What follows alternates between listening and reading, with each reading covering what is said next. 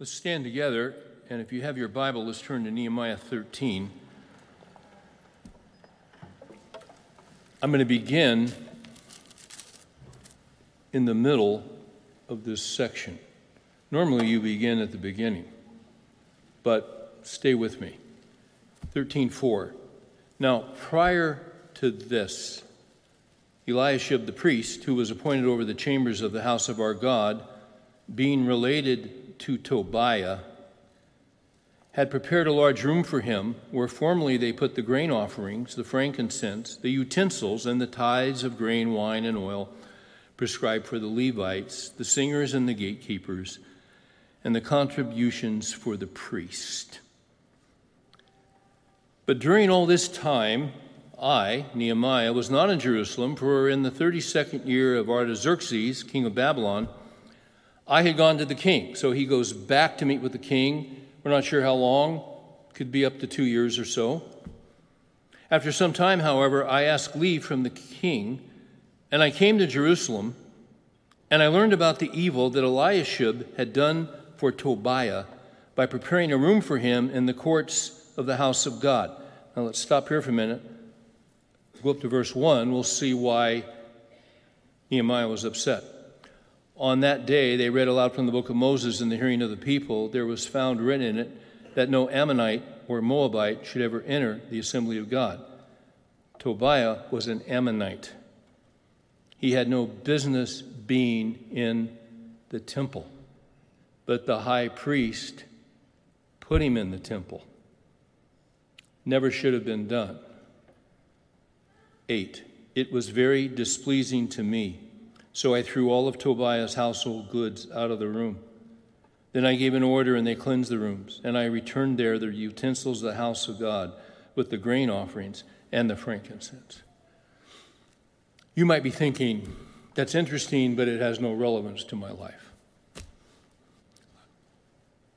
I think it does. We'll see it in a few minutes. Let's pray together. Father, our hearts continue to be broken over this situation in Afghanistan. There are Americans there who were told that they would be brought home, and they weren't. There are those who have tried and put themselves on the line to rescue those who were disappointed. And we commend them for their bravery and for risking their lives. You said, there's no greater love than this, than a man lay down his life for his friends. There are others that are still there, Americans that are still there, waiting for the knock on the door. Some of them are believers. We pray for them. What are they going to say when the knock comes? I'm sure they don't know.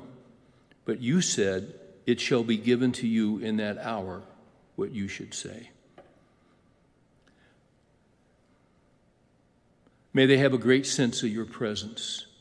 May they have a great sense of your care. May they have a great sense that the Lord is their shepherd and that you have not forgotten them. Give them courage and give them hope. Remind them that their life is in your hands. Remind them that you said, I will never leave you or forsake you. And then we would pray for those Americans and others who legitimately assisted and they are left behind and worried for their lives. We pray for those who don't know you, that because of this tremendous pressure and tremendous uncertainty, that they would call on the name of Jesus to be saved, and through him alone to receive eternal life for forgiveness of sins because of his sacrifice in their place. We thank you that you're near to the brokenhearted and you save those who are crushed in spirit. It's true, Lord, we have nowhere else to go except to you. In Jesus' name we pray. Amen. Kevin DeYoung tells a story about Buffalo Bill, Annie Oakley, and Kaiser Wilhelm II. Have you heard this story? It's a story. Kaiser Wilhelm II, just to refresh your memory, was the king of Prussia and the last German emperor. He reigned from June of 1888 until November of 1918. He was ambitious, he was volatile, he was an aggressive ruler whose policies in Europe were partly to blame for World War I. In 1889, when he had barely been on the throne for a year, Buffalo Bill showed up with his Wild West show. And the largest gathering place in Berlin was sold out. People had been waiting for months. Ringling and Brothers' Barnum and Bailey Circus was the greatest show on earth, but Buffalo Bill's Wild West show gave them a run for their money. The star was Annie Oakley, the famous sharpshooter. And she did this at every performance. She'd done it all over the world. At a certain point, she would take a cigar and ask for a volunteer from the audience to come up and stand and hold it and allow her to shoot it out of their hand. And the norm was that no one would volunteer. And then her husband would volunteer, and he would hold it almost every single night. Well, in Berlin, no one volunteered, waited to see if anyone would come forward. Finally, Kaiser Wilhelm stood up himself, and he said, "I will do it." And people were stunned. They said, no, not the Kaiser. His security men tried to stop him, but he was going to show them that he was a man of courage. And what he did was he walked up, held the cigar. A historian wrote that Annie afterwards said privately the night before she had had one extra glass of whiskey, which she deeply regretted. Because this was the biggest challenge of her life. And what would happen if she were to miss? She stepped back, took a deep breath, and took aim. And the cigar exploded. The Kaiser was a hero, and the people roared tremendously. Years later, after the First World War began, Annie Oakley wrote a very brief letter to Kaiser Wilhelm. It just said, "Kaiser, would you be willing to give me a second shot?"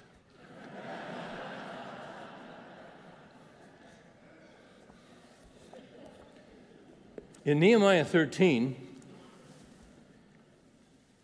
God gives Nehemiah a second shot. Absolutely, he gets a second shot. Why would he need a second shot? You get to Nehemiah 13, it's the end of Nehemiah. And some amazing things had been done. They had rebuilt the wall. That was chapters 1 through 7. The wall had been down for 160 years. God put it on Nehemiah's heart. The king gave him favor, gave him the things that he needed, and they rebuilt the wall in 52 days. Glory to God. Amazing, amazing thing. Now, in the second half of the book, because the wall is built and the people are protected, there were very few people actually living in Jerusalem because it was unsafe. There was no wall, there was no security. But now that the wall is built, they're going to rebuild the people by teaching them the law of God. They're going to focus on the men because they are the heads of their homes and spiritually responsible for their families. And when you get into some other chapters, they begin to repopulate the cities. And then what they do is they begin to put a type of government in place with the priest, because it was not a democracy, it was a theocracy. God ruled. This was Israel. What's interesting is that back in Nehemiah 10, when they read the Word of God, the people were moved by their history. And they were moved by the fact that throughout the history of Israel, the Lord had been faithful to them, the Lord would bless them.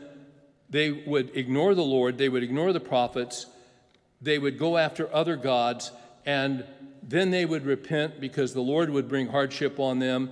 And then you go through the cycle again and again and again. And it had occurred even in their own time. So the people repented after Ezra read and instructed them in the Word, and they said, we will follow the Lord. They made a covenant. They signed it in Nehemiah 10, and they said, we will not do that anymore, but we will follow the Lord wholly. Nehemiah, at a certain point, goes back. He's the governor. He was the cupbearer to the king. He goes back to visit with the king somewhere in the range of a year to 2 years. When he returns, he's heartbroken because he sees that all the reforms that they put in place and all the promises that were made have been violated and they've been compromised. It was utterly disheartening. It was it had to just be the biggest blow that Nehemiah had ever gone through, because especially when you look at Nehemiah 11, as they begin to repopulate the city and people are moving in, they are, again, put in a place of government that God ordained. And one commentator, Derek Kidner, it was such a marvel of what they were building internally. The walls built, but the city they were building was under the law of God. And you know, when you follow the law of God, things go well for you. Deuteronomy 4 says. It's very clear that when we follow the commands of God, when we follow the Ten Commandments, in fact, they're told in Deuteronomy, well, you follow the commandments of the Lord so that it might go well with you and your children. It's when we get away from the truth of God that things don't go well, because we think we know better. There is a way which seems right to a man, but the end thereof is destruction, Proverbs says. So, one commentator describes what they had done in Jerusalem, and he calls it an ordered society. It was a model city. People were thrilled to be there. It was safe. It honored the Lord. They honored one another. It was where you wanted to be. All based on the law of God. To put it another way, in today's language, Jerusalem under Nehemiah was not a sanctuary city. I'd never heard of a sanctuary city until, I don't know how many years ago, suddenly I remember, this is a sanctuary city. And then another sanctuary city. You know exactly what I'm talking about. What is a sanctuary city? When you really look at it, sanctuary cities are cities that are governed by morally insane leaders who are described in Isaiah 5:20, which says, "Woe to you who call evil good and good evil." Sanctuary cities are where what is evil is promoted and what is good is demoted. And we see it across America. You know it, and I know it.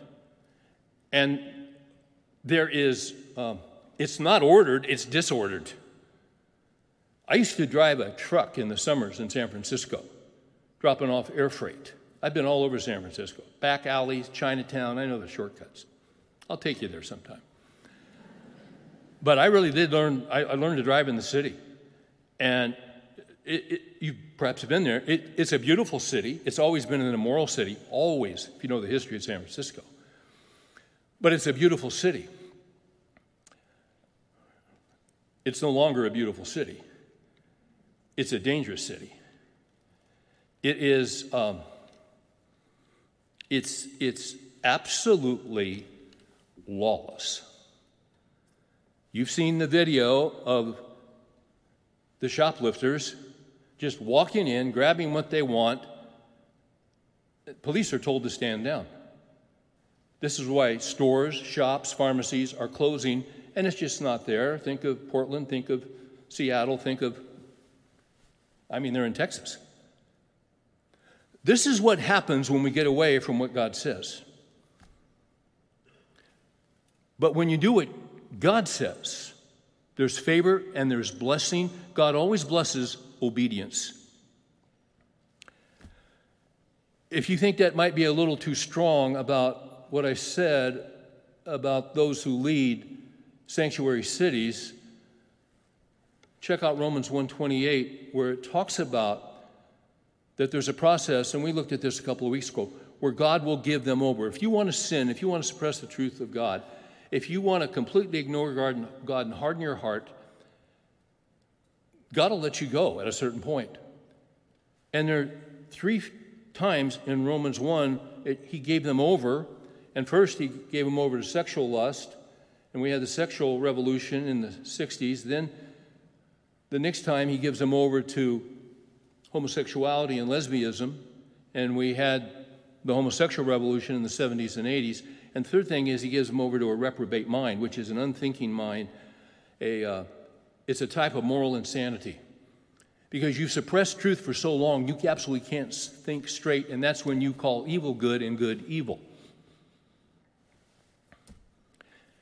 And then if you look at the results of what happens when you are given over to a non-functioning mind in Romans 1, I want you to note the damage that is done when there is moral insanity to this level, where evil is called good, good is called evil.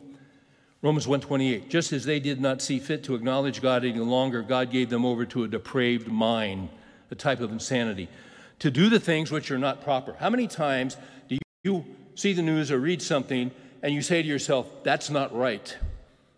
That's not right. That's because it's not right, and it shouldn't be. And you know it, and they know it. But they're not interested in right because of their insanity and because of the hardness of their hearts. 29, being filled with all unrighteousness, wickedness, greed, evil, full of envy, murder, strife, deceit, malice, they are gossips. Think about a sanctuary city. Sanctuary city, you can be walking with your daughter on Pier 39 in San Francisco, and someone who's in the country illegally can shoot her in the head and kill her and walk. You commit a felony, and you're released on bail by some rogue DA. It's everywhere in America. And the root is in Romans 1.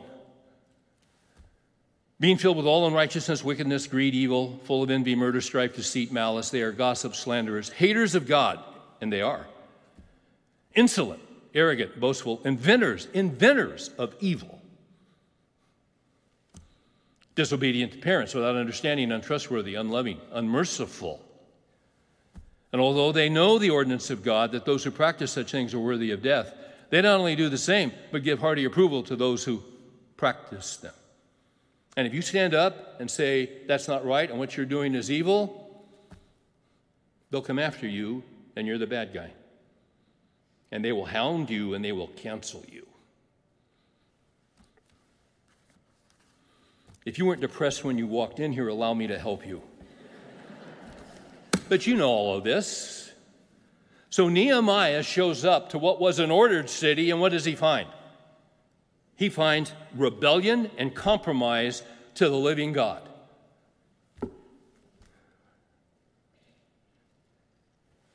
So here's a question. What did Nehemiah do when he returned and discovered that the people had seriously compromised God's commands in 4 specific ways? Well, here's what he did. He didn't do anything because he didn't want to offend anybody. He saw what was going on, but he chose to ignore it because he was just a nice guy. A nice guy. I never planned on going into men's ministry, but it's where I wound up for 30-some years. I've done hundreds of men's conferences around the United States and Canada. I've spoken to a lot of men. Never saw that coming, but it's what the Lord had for me. Inevitably, when I do a men's conference, the issue comes up about what it means to be, what is a Christian man? What is masculinity? The model of masculinity is the Lord Jesus Christ. We hear about some people, the only time they'll ever use the word masculinity is with the word toxic in front of it. Are there toxic men? Sure. Why are they toxic? Because they're out of control and they're living for themselves and they are not submitted to the authority of the Lord Jesus Christ in His Scriptures. They need a new heart. They need to be born again. They need Christ to invade their lives, as we all do, for all have sinned and come short of the glory of God. They're living for themselves. They're full of wickedness and deceit and selfish ambition. It's just about them. But when Christ gets hold of a man, He changes a man's heart. When Christ gets hold of a woman, He changes her heart. Old things pass away, all things become new. What the Lord wants to do is He wants to begin to change us. And when we're talking about manhood and masculinity, which is so under attack in our culture, the model is Jesus. Jesus was the perfect model of manhood. Here's the key to Christian manhood. It's just what Jesus did. When we look at Jesus, we see it. Jesus could be kind. Jesus could be gentle. Jesus could be tender. Could He not? Of course He could. But Jesus could be confronting, confrontational. He could be blunt. He could be direct. You are of your father, the devil. Well, Dale Carnegie wrote a book, How to Win Friends and Influence People. He spoke to the religious leaders of Israel, and if you read the four Gospels, the majority of stuff in between the beginning and the end of the Gospels is Jesus confronting the spiritual leaders of Israel and going toe-to-toe and face-to-face and not backing down. He was confronting them about their lies. But you'll see Him also, but see, that's just not all that He was, because Jesus was full of grace, He was full of truth, He was full of mercy. He's Jesus. So Jairus comes to Him and says, my daughter. And He says, all right, I'll go. On His way to see Jairus' daughter, the woman with the issue of blood just reaches out of desperation and touches the hem of His garment. And He said, who touched me? And the disciple said, what do you mean who touched you? There are hundreds of people around here. He said, power went forth from me. And this little lady who'd been paying doctors for years and years and years and years and was totally without hope just reached out and touched the hem of His garment. And she was healed because He's near to the brokenhearted. He saves those who are crushed in spirit. He would heal the blind. He'd heal the lepers. Wherever Jesus went, He healed. And He was compassionate. He was tender. All the little kids wanted to be with Him. And the disciple says, get away. Don't bother Jesus. Jesus said, no, come on, let Him up here. Hey, sweetheart, how are you? What's your name? Hey, buddy, how are you doing? How old are you? That's Jesus. He could be tender, compassionate, gracious. He could be nice. If you're always nice, you're out of balance. That's not Christian manhood. Christian manhood is following what Jesus did. When Jesus needed to be kind, He was kind. When Jesus needed to be confrontational, He was confrontational. We learn from Jesus that Christian masculinity is bringing, catch this, it's bringing the appropriate trait to bear at the appropriate time. When confrontation needs to take place, godly and Sane leaders confront, like Jesus.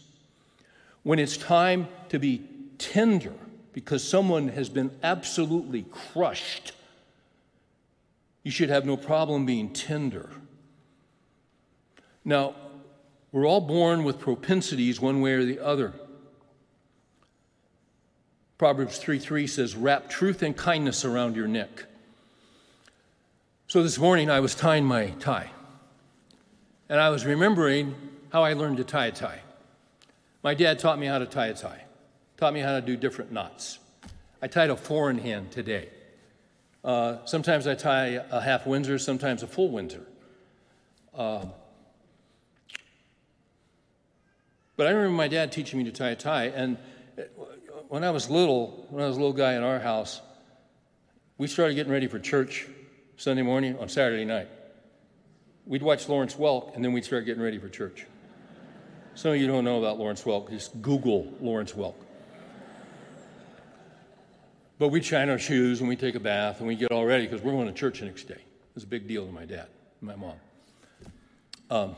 So my mom, we always had little suits, because everybody wore suits back then. And my first tie, you just put it on.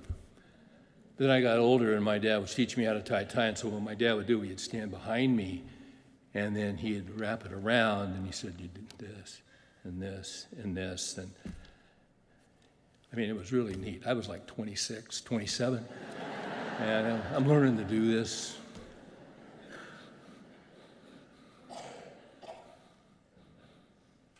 Proverbs 3:3, wrap truth and kindness around your neck.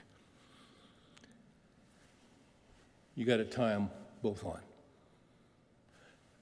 Some of us are truth-oriented. It's how we're wired, and so we're very truthful, but we have problems with kindness. Some of us are so kind and have such tender hearts and are so merciful, we can't tell the truth. So as we walk with the Lord, we have to mature, and we have to learn to tell truth, and we have to learn to be tender. We have to learn to speak the truth in what? Love. Because you got to have both, just like Jesus did. And we're all in process, and we're all learning. So when Nehemiah came back and saw that what had been done, the appropriate thing to do was not to be nice. The appropriate thing to do as a sane and godly leader was to confront the sin and to confront the rebellion before the living God. He had to do this in 4 specific ways. So I've got a 2-part outline, and here's point 1. Nehemiah was a chosen leader who was willing to confront sin and invoke consequences. This is sane, and this is godly.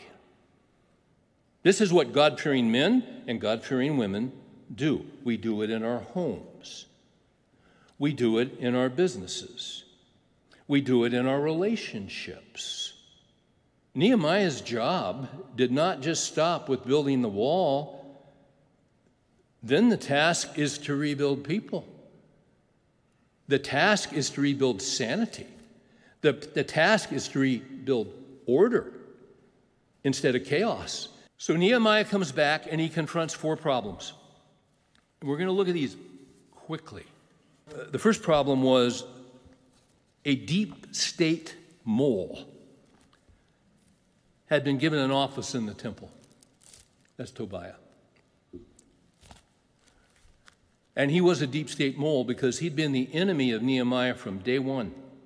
He's mentioned throughout the book. By the way, Tobiah was an Ammonite, and we looked at that in Nehemiah 13:1, and there's some, quite frankly, a pretty harsh statement that God makes about the Ammonites and the Moabites. They were descendants of, do you remember Lot, Sodom and Gomorrah? The angels say, get out of here. Don't look back. His wife looked back. She turned into a pillar of salt. He escapes. with his two daughters. If you recall the situation, you can't live among that kind of immorality as Sodom and Gomorrah without being affected in some way. And what happened was their daughters were so panicked that God had destroyed the city that they would be never married and never have children. So they cohabitated with their father. Both got pregnant. From them came Ammonites, Moabites. That's history. Bible's full of history.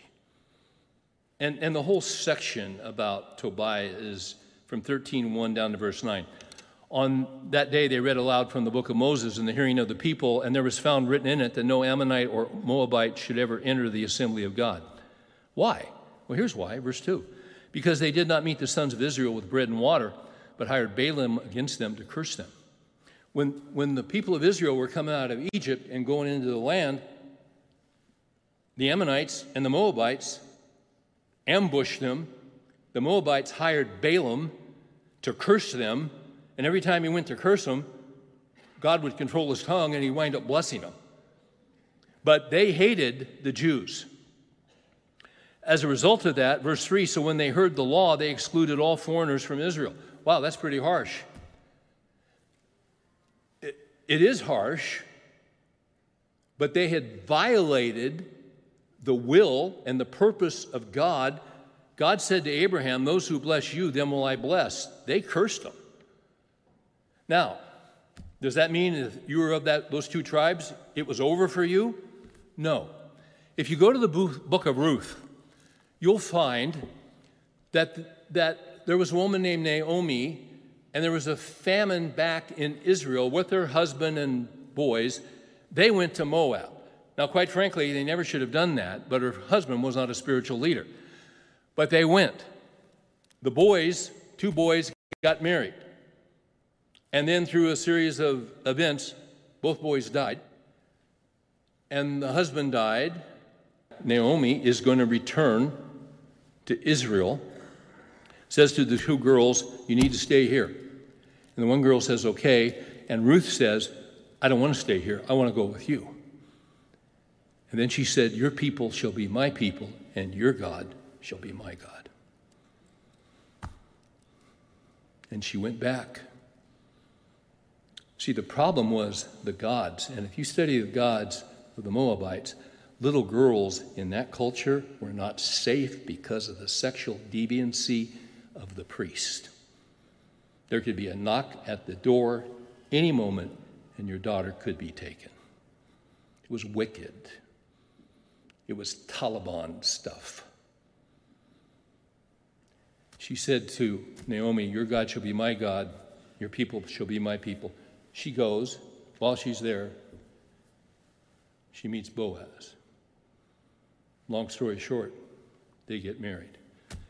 You read the end of Ruth 4. Ruth and Boaz got married. Ruth and Boaz became the great-grandparents of someone you may have heard, King David. King David's great-grandmother was a Moabitess. So see, there's room at the cross for you. Though many have come,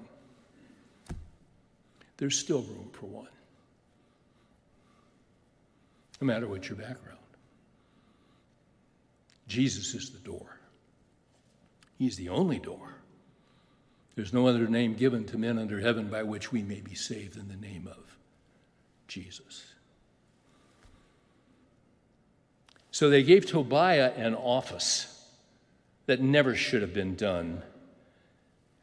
What did Nehemiah do? He dealt with it, and if you go down to verse 8, it was very displeasing to me. I threw all of Tobiah's household goods out of the room.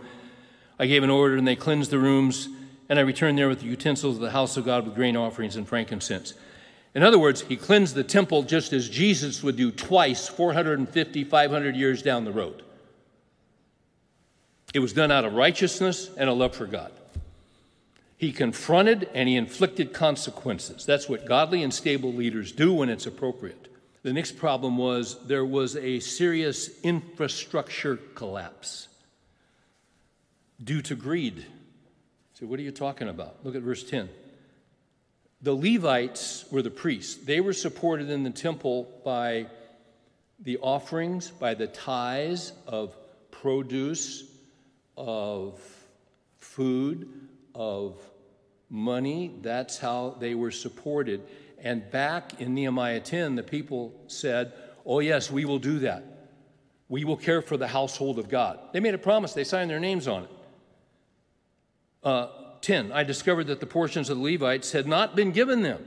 Why? The people didn't want to do it. They changed their minds. And the singers who performed the service had gone away. The Levites had gone away, each to his own field. Now the Levites, instead of taking care of the temple, they're out working the field so they can feed their families.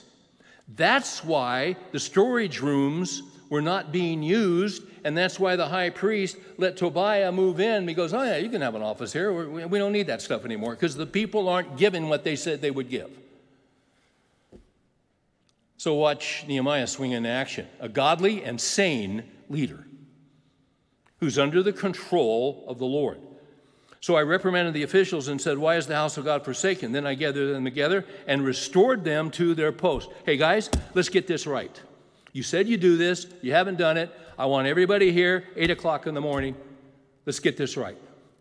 We're going to serve the Lord. That's what leaders do. And then he appoints them in charge of the storehouses. That's in 13 and 14. Then you have a third problem that he confronts. This is in verses 15 to 22. There was a breach of the wall. Now, they built the wall. They had gates. They had shut the gates. There was a breach of the wall every Sabbath day to increase the economy. In other words, they started violating the Sabbath day. If you go to Israel on a tour, you need to know in advance that if on a Friday night at 8 o'clock, you get a craving for a glazed donut, you're out of luck until 6 p.m. the next night. Because on Friday night at 6 p.m., the nation of Israel shuts down until Saturday at 6 p.m. I mean, that's how it is. The Sabbath was for Israel. The Sabbath is Saturday. We often will call Sunday the Sabbath. Sunday is not the Sabbath. We're not under the Sabbath. We're not Jews. We're the church. God has a plan for the Jewish people. God has a plan for the church. And they'll all mesh it when Christ returns. But this Sabbath was important. Look at 15.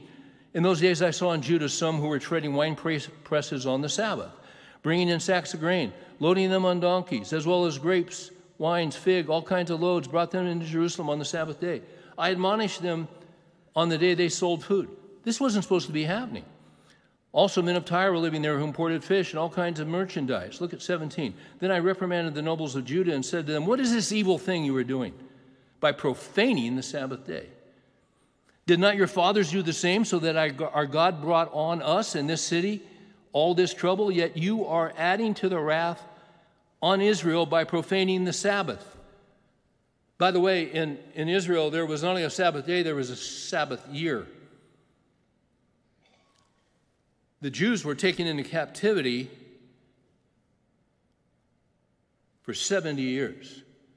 Do you know how many years they violated the Sabbath year and never took it?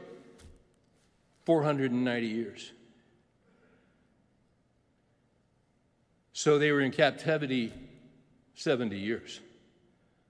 You can pay me now, or you can pay me later. But he's saying, learn from history. We just went through this, guys. What are you thinking? He confronts them, and he reestablishes everything in 19, and he gets it fixed. And then he says to them, he says to the traders in 21, I warned them and said to them, why do you spend the night in front of the wall? If you do so again, I'll use force against you. Yeah. Well, he was the governor. He had the right to do that. He had the right to restrain evil as the governor. Romans 13 says the job of government before Almighty God is to restrain evil. We forget that because of the days we're living in. Government is legislating evil, but their job is to restrain it.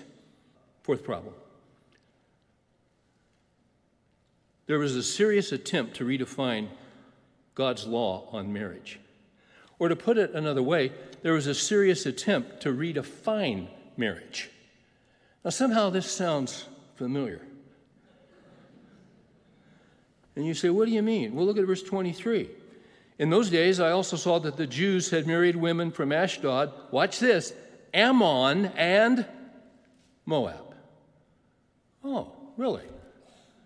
So now you got mixed marriages. This wasn't an issue of race or skin color. This was an issue of which God do you bow the knee to? You see. And this was serious. And it was so serious, verse 24 is, for their children have spoken the language of Ashdod. None of them was able to speak the language of Judah. They couldn't speak the language of Judah. So when the scriptures are read, they couldn't understand the word of God. This is serious. And then, look what he does in 25. So I contended with them and cursed them and struck some of them and pulled out their hair and made them swear by God, you shall not give your daughters to their sons nor take of their daughters for your sons or for yourselves. Well, that wasn't very nice. That wasn't very Christian. How can you call yourself a follower of Jesus? He was a follower.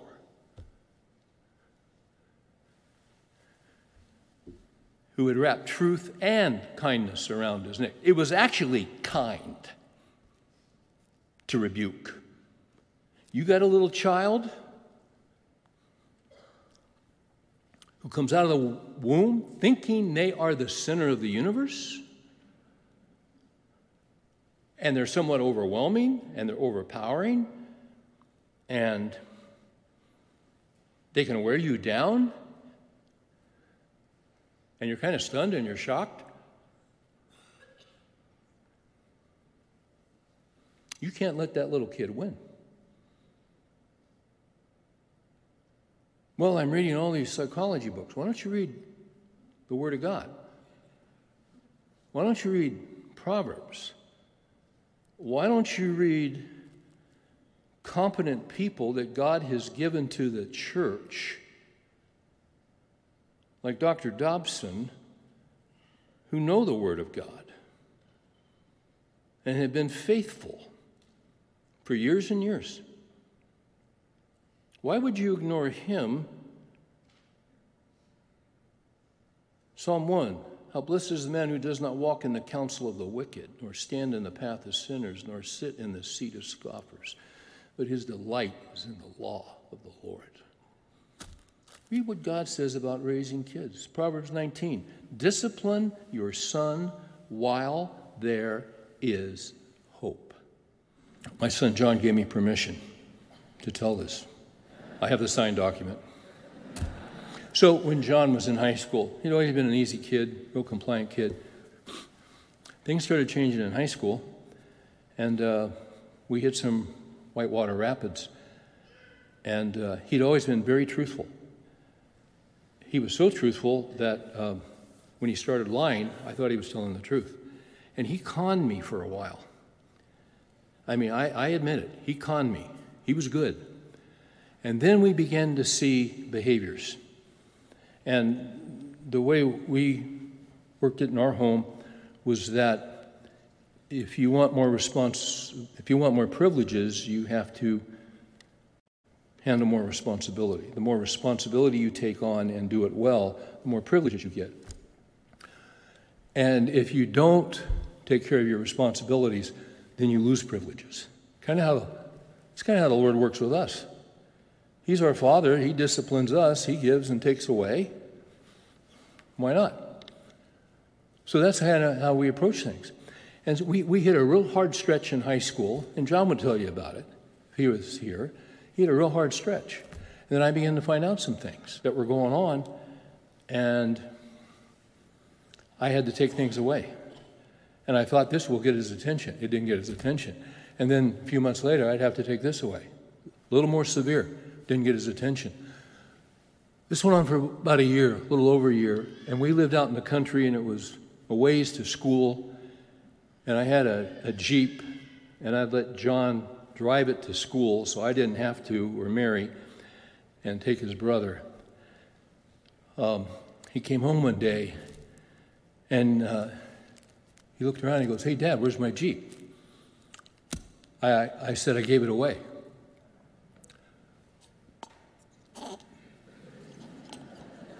He could hardly speak.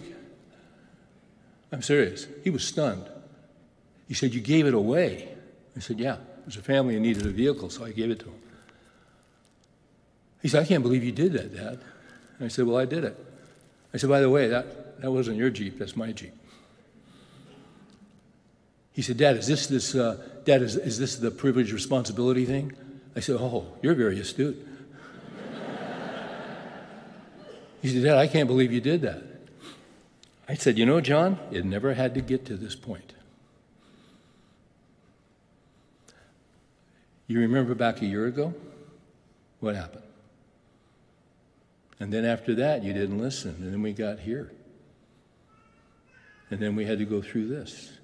I kept trying to get your attention, John. I'm hoping I have your attention now." With that, so how long is this going to last? I said, "I have no idea." "I mean, how many weeks is this going to last?" I said, "Oh, weeks. We're in the months." He said, "Dad, I'm a senior." I said, "Yeah." "How am I going to get to school?" "Well, there's a bus stop right down there."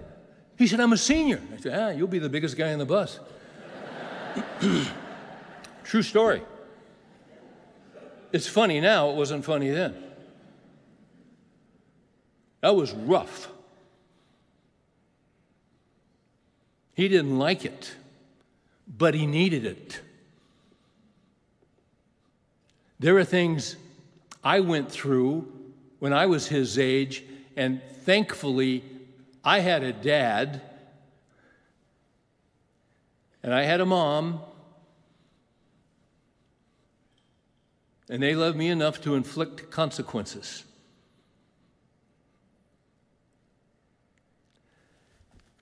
They did that to me because they loved me, and their kindness saved me. That's what I mean. When we have to do harsh things, it's actually kind. Romans says,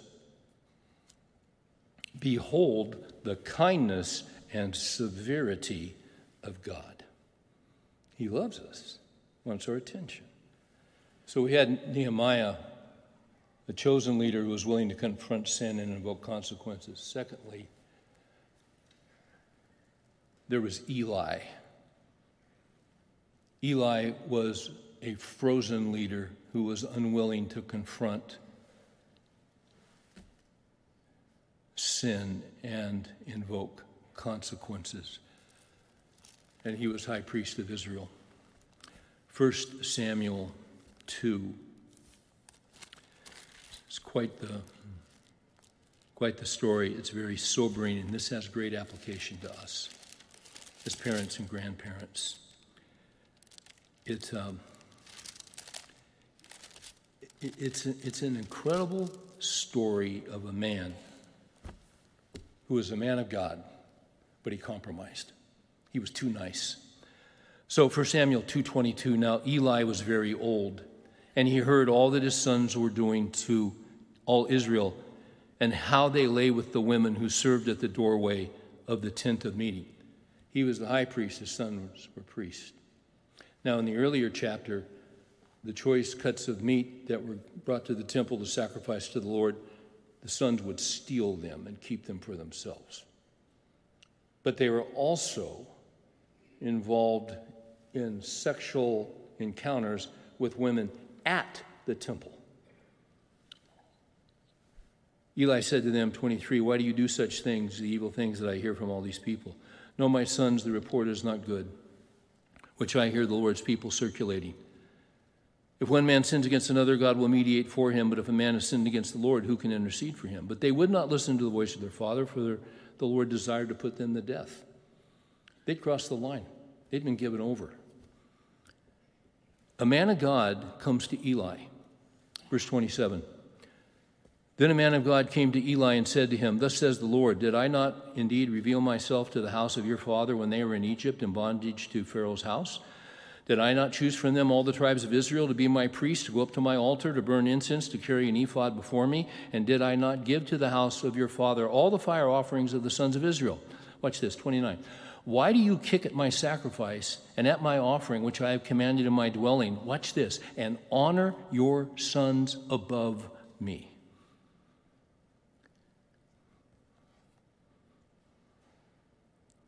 You say, yeah, but he did say something to him. Yeah, he did. But he didn't follow through. He didn't invoke consequences. 30, therefore the Lord God of Israel declares, I did indeed say that your house and the house of your father should walk before me forever. But now the Lord declares, far be it from me, watch this, for those who honor me I will honor, and those who despise me will be lightly esteemed. Dale Ralph Davis is a great theologian and former pastor. He says this, since Eli allowed his son's abuse of and contempt for Yahweh's worship to continue, he was honoring his sons above Yahweh. He may have verbally reproved them, but as judge, he took no decisive action when they persisted in their offense. He should have at least removed them from the priest office. Perhaps Eli could not prevent his sons from practicing immorality, but he could prevent them from doing it as priest. Hence, the man of God rebukes the sin of sweet reasonableness. Be nice. The willingness to tolerate sin, to allow God's honor to take a back seat, to prefer my boys to my God. For Eli, blood was thicker than fidelity. He was too nice. Families, Christian families, are struggling.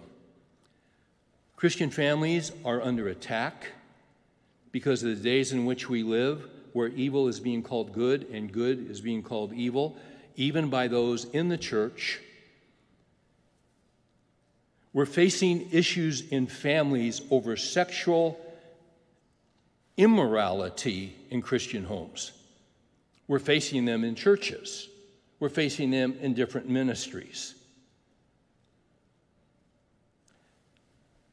I have a good friend who, a number of years ago, right after the AIDS crisis first hit, he had come from a home actually extremely dysfunctional, one of three brothers, go to church on Christmas and Easter kind of thing. Didn't really know the Lord. When he was in college, he came to know the Lord. The Lord called him to be a pastor, wound up in ministry. Great guy, strong in the Word. He had an older brother who was brilliant, went into business, left, went to a city, did extremely well. Always, I remember him telling me he really thought his brother was a homosexual, but never broadcasted it, never... It didn't, as the term is, never came out. Got a call, and really the brother had cut himself off from everybody. Got a call from his brother letting him know that he had AIDS. And that resulted in a number of conversations, resulted in his brother coming up and spending Christmas with the family. Now, my friend and his wife had 4 little kids. And they brought him in, they loved him, they ate dinner, they did all the things together, and he had a wonderful time. He was a gentleman, he was respectful, he knew where they stood and what they believed, didn't attempt to violate that. And as the months and months went by, he came to know Christ. Eventually passed away. He's with the Lord today.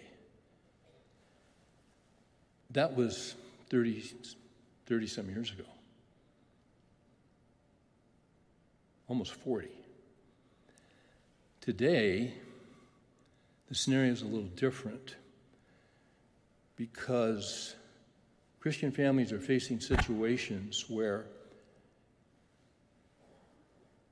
the child you brought up to know the Lord a child you brought up in the faith, who knows Scripture, knows the gospel, has chosen another path sexually, has gone a certain way, adopted a certain lifestyle, and this is everywhere. And what they want is affirmation, and they want approval, full-out approval. And this makes for some very uncomfortable situations. And what we need is great wisdom. I read this book twice. It's called Messy, M-E-S-S-Y, Grace, by Caleb Kaltenbach, graduate of Dallas Seminary, pastor. When he was 2, his parents divorced. His mother went into a long-term lesbian relationship.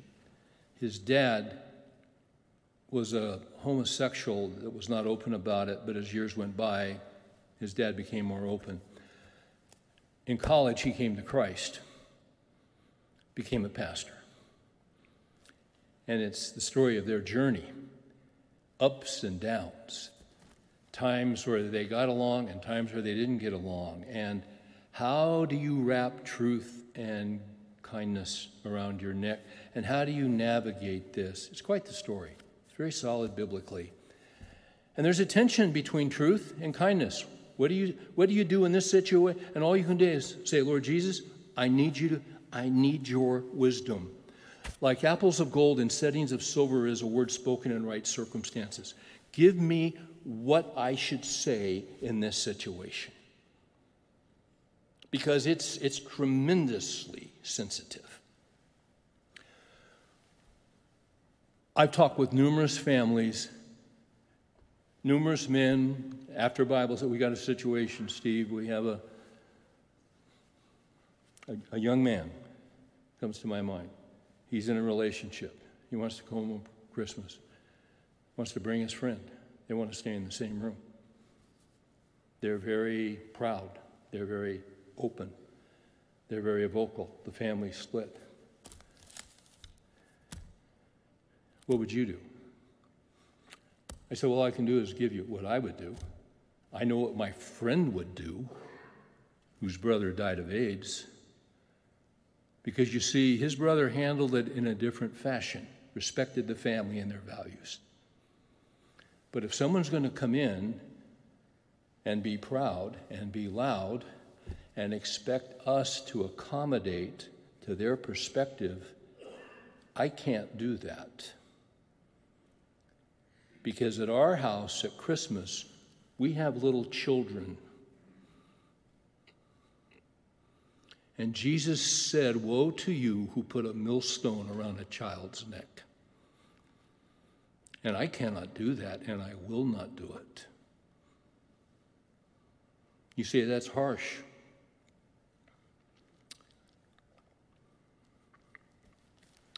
I don't think it's harsh if it's said in the right way.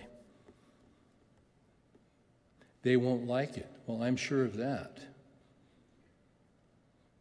But they know the truth. And my job is not to get their approval. My job is to please the Lord. That's it. And, well, we might lose them. Well, you might. Then again, you might not. The prodigal son story is in the Bible for a reason.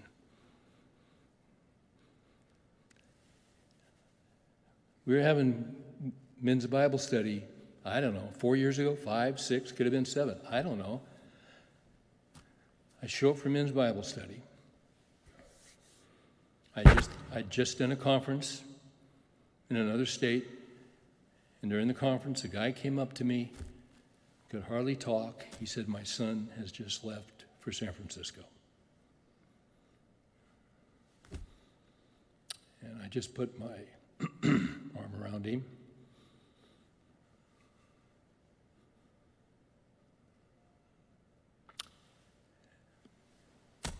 And we had a short prayer.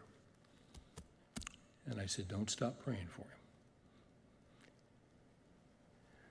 The Holy Spirit's in San Francisco.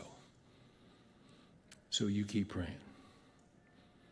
I came back to teach Bible study, and a guy that has come for years said, Steve, my son, who, as you know, left and moved to Houston to get involved in the gay movement,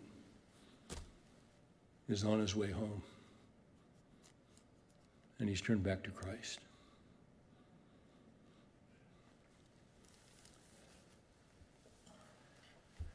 You can't lose hope.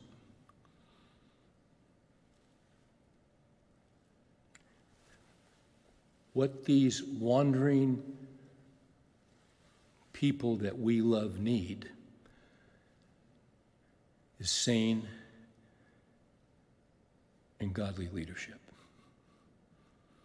They know you love them. They know that. And they also know you're telling them the truth.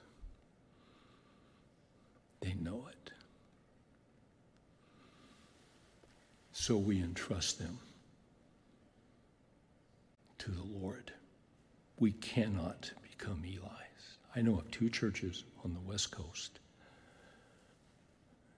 different denominations, conservative churches. In both situations, the senior pastor had a son who announced he was pursuing the gay lifestyle. And the pastor talked with the elders in both situations. Other elders were dealing with similar things in their own home. And what they did was they flipped their position on sexual immorality.